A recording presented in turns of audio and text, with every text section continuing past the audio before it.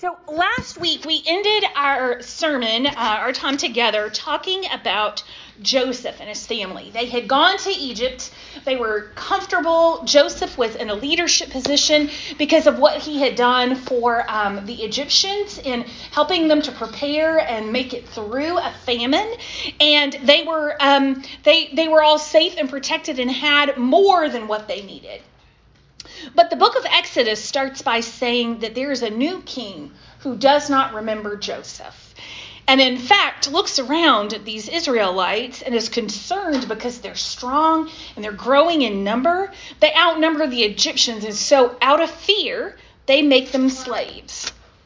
Later in Exodus, we'll have Moses in the basket and the water.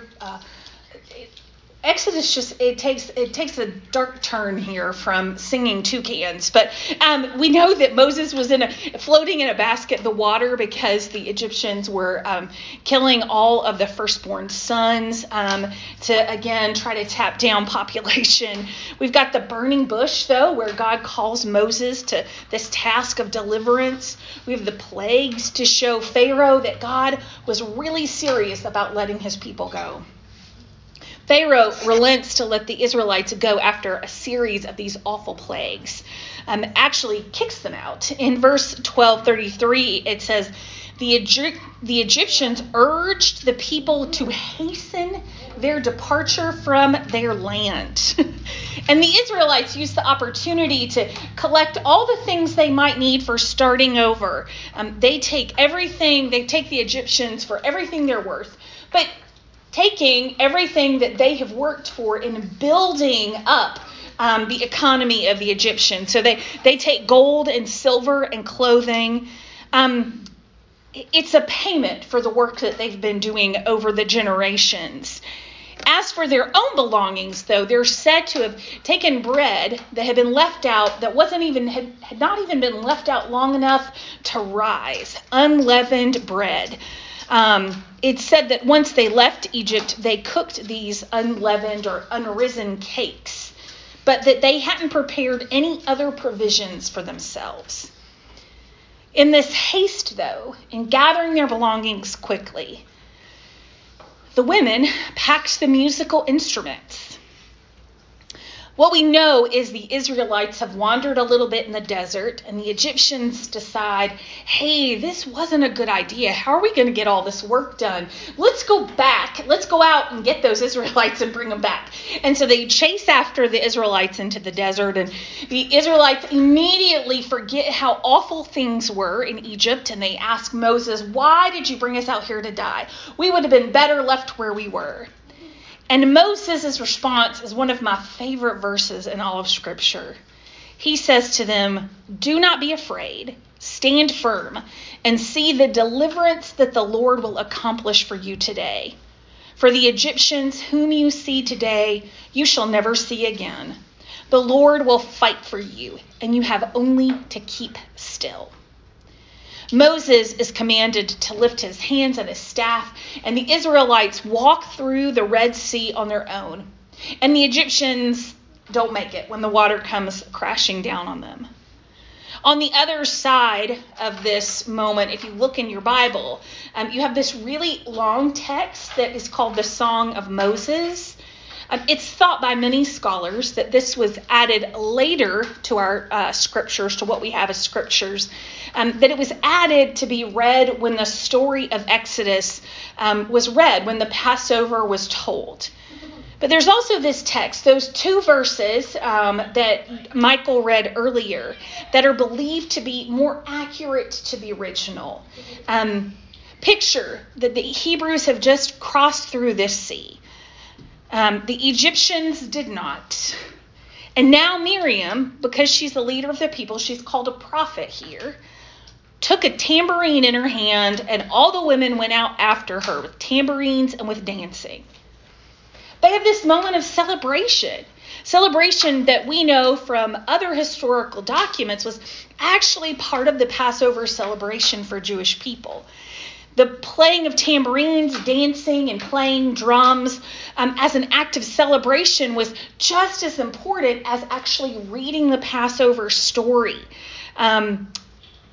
Passover was a feast. It still is a feast that's celebrated by Jewish people.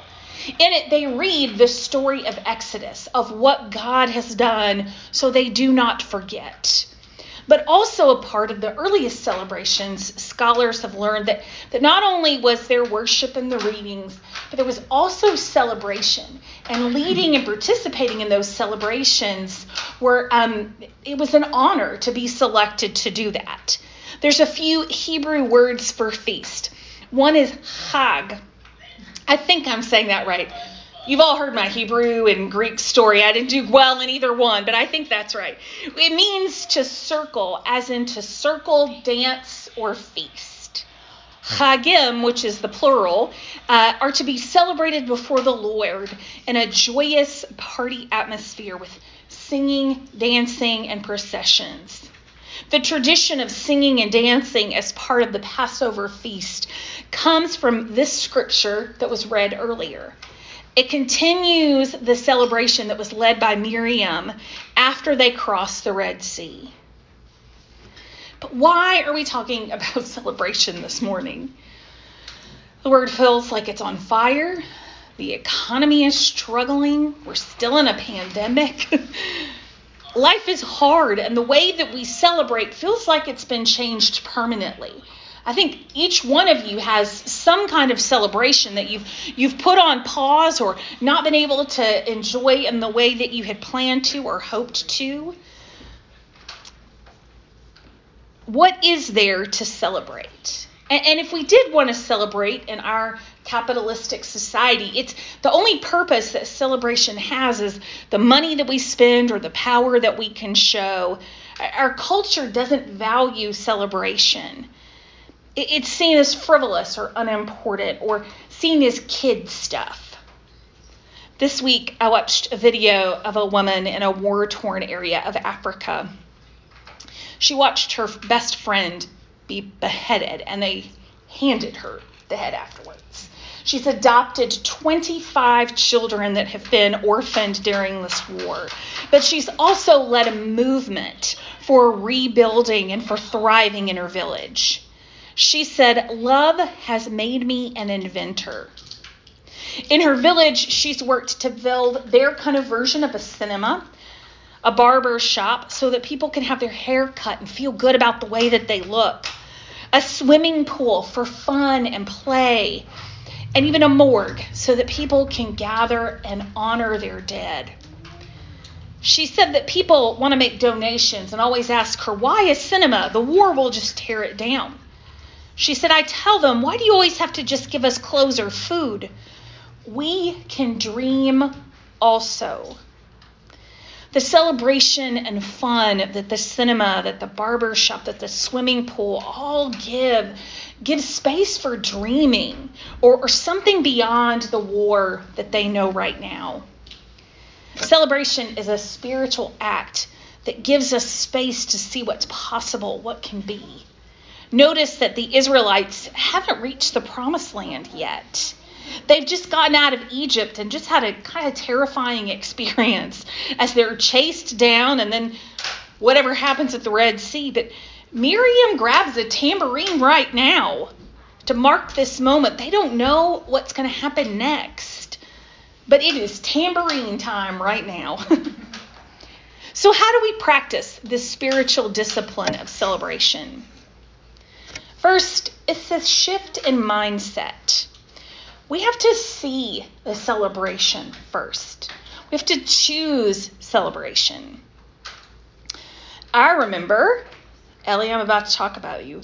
Last year, as we were approaching the holidays, when we would talk about Thanksgiving and Christmas and all of the fun of the holidays, Ellie only would talk about her birthday. Everything was seen through the lens of her birthday. That was all the celebration. That was what she was looking for. It was a season of Ellie. That was how she was choosing to celebrate. It was beautiful. The anticipation of her own celebration was the lens that she saw everything else through. I've learned how to create a lens of celebration in my house. I have a little dog named Bug, a Chihuahua, who is incredibly loyal to me, to our home, even to our neighborhood. When we walk out, he is automatically looking for any person or thing or car or object that is out of place. He is going to let everybody know it. Last night we walked out and there was a poor guy who was walking along and Bug just chose violence as we're walking out the door and starts chasing out. I've got him on a leash, but he starts going after. The guy turned around in terror and then he saw Bug, who's this big. But I've learned that if I act excited when somebody's going to show up at the house, still the doorbell is like an act of war. But if I can get him excited enough, when somebody comes in, it doesn't take him time to warm up. He just gets excited. So I thought this week I would try it with somebody he'd never met before, a male he'd never met before. A plumber was coming, my shower broke, and so I decided to start getting Bug worked up before the plumber came. Bug, we have a new friend that's coming. Are you so excited? We have a new friend. And so by the time the plumber got there, Bug was doing his thing where he just wags his tail and it moves his whole body around. He followed the guy into the bathroom like he had a new best friend. I created a lens of celebration, and so there was nothing to fear in that moment. There was just something to look forward to. The shift in mindset is creating a lens to see celebration. We've all heard kind of the cliche phrase, we often can't choose what happens to us, but we can choose how we respond to it. It's creating a filter for how we see what we're in the midst of or what is about to happen. It's a choice to see the good, to see the positive things for us, to see how God is at work. How can you create a lens of excitement or celebration for seeing the good in what is happening in your life? The second action for this spiritual discipline of celebration is to pack the tambourines. It is to plan for the celebration. Those women in Scripture were gathering their belongings to leave Egypt. Can you imagine the fear and the terror as they're trying to pack what's necessary, but not having enough time to really give it any thought? But in some moment, they pack the musical instruments to plan to celebrate, to plan to worship. How do I know that? We're not told that, but we are told that the minute that they cross through, the minute that the waters come back together, that Miriam took a tambourine in her hand. Where does she get that tambourine? They're in the middle of the desert. Somebody had to think ahead to pack the tambourine. They anticipated needing to worship and celebrate.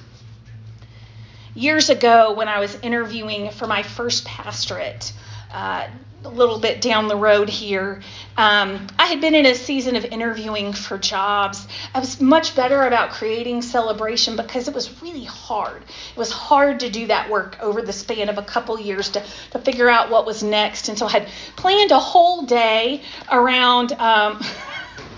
wish you could see the looks that are happening back here at the table.